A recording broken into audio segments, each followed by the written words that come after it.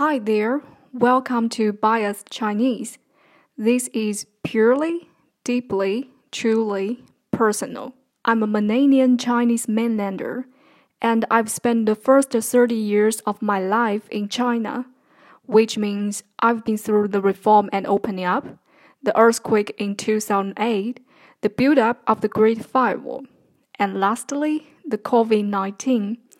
In this podcast, I just want to give a common individual Chinese perspective on the things happening. Because I'm sick of propaganda, and I simply don't want to be represented by anyone else without my consent. Like millions of the commoners in China, here's what I think.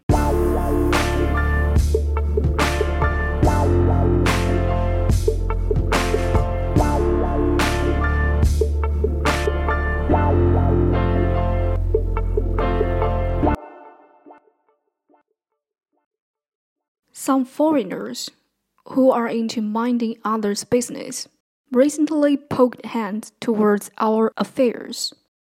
China, first of all, doesn't stir up revolution in other countries. Secondly, we don't contribute to famine and poverty. Thirdly, we don't mind your business. Period. This is a speech given by Xi Jinping in 2009 Mexico when he met local Chinese community. The first time that Joe Biden met Xi Jinping is in 2011 in my hometown. I am 31, and people like me can tell what's a person like by talking over just one meal. As old as Joe Biden, I bet he's already got to know this young man from head to toe. Before leaving China, my last job got very close to him, but I turned around and traded this honor quote for $300. I joked with my friend that he was $300 from my side from then on.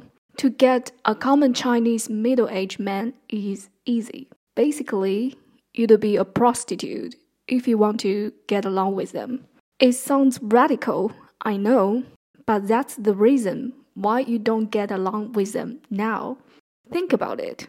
Just suddenly you figure out they didn't treat you as dude as they claim by words. Then you snapped up.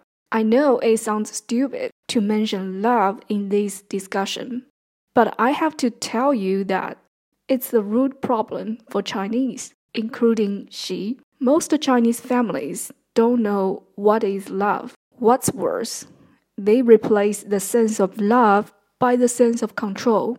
If you have any Chinese friends, you do already more or less feel it.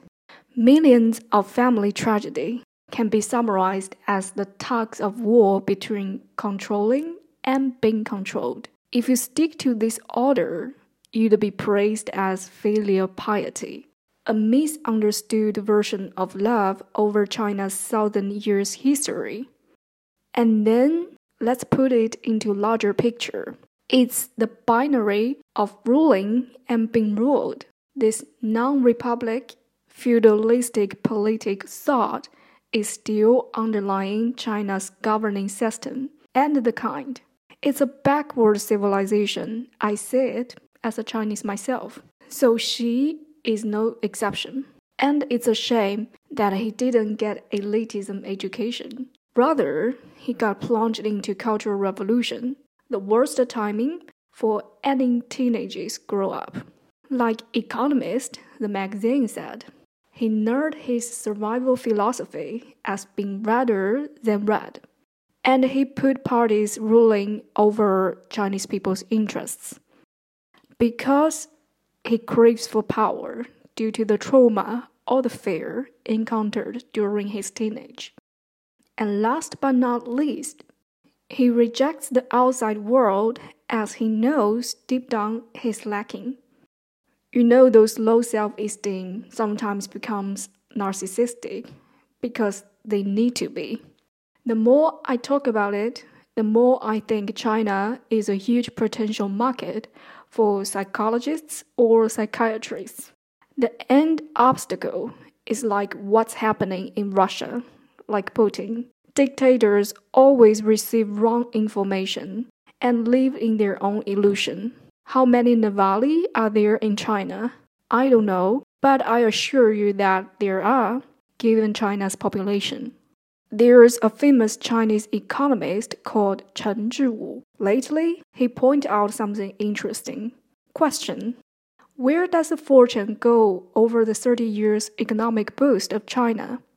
He said 4 main channels: Chinese bureaucrat system, political fund to suppress dissidents across China, diplomatic bribery, and lastly, the army. You see, Chinese people are getting more and more clear picture every day. I am a common Chinese. If I know it, more people know it and know better than me. One day, when we fully understand the problem, we'll come up the solution.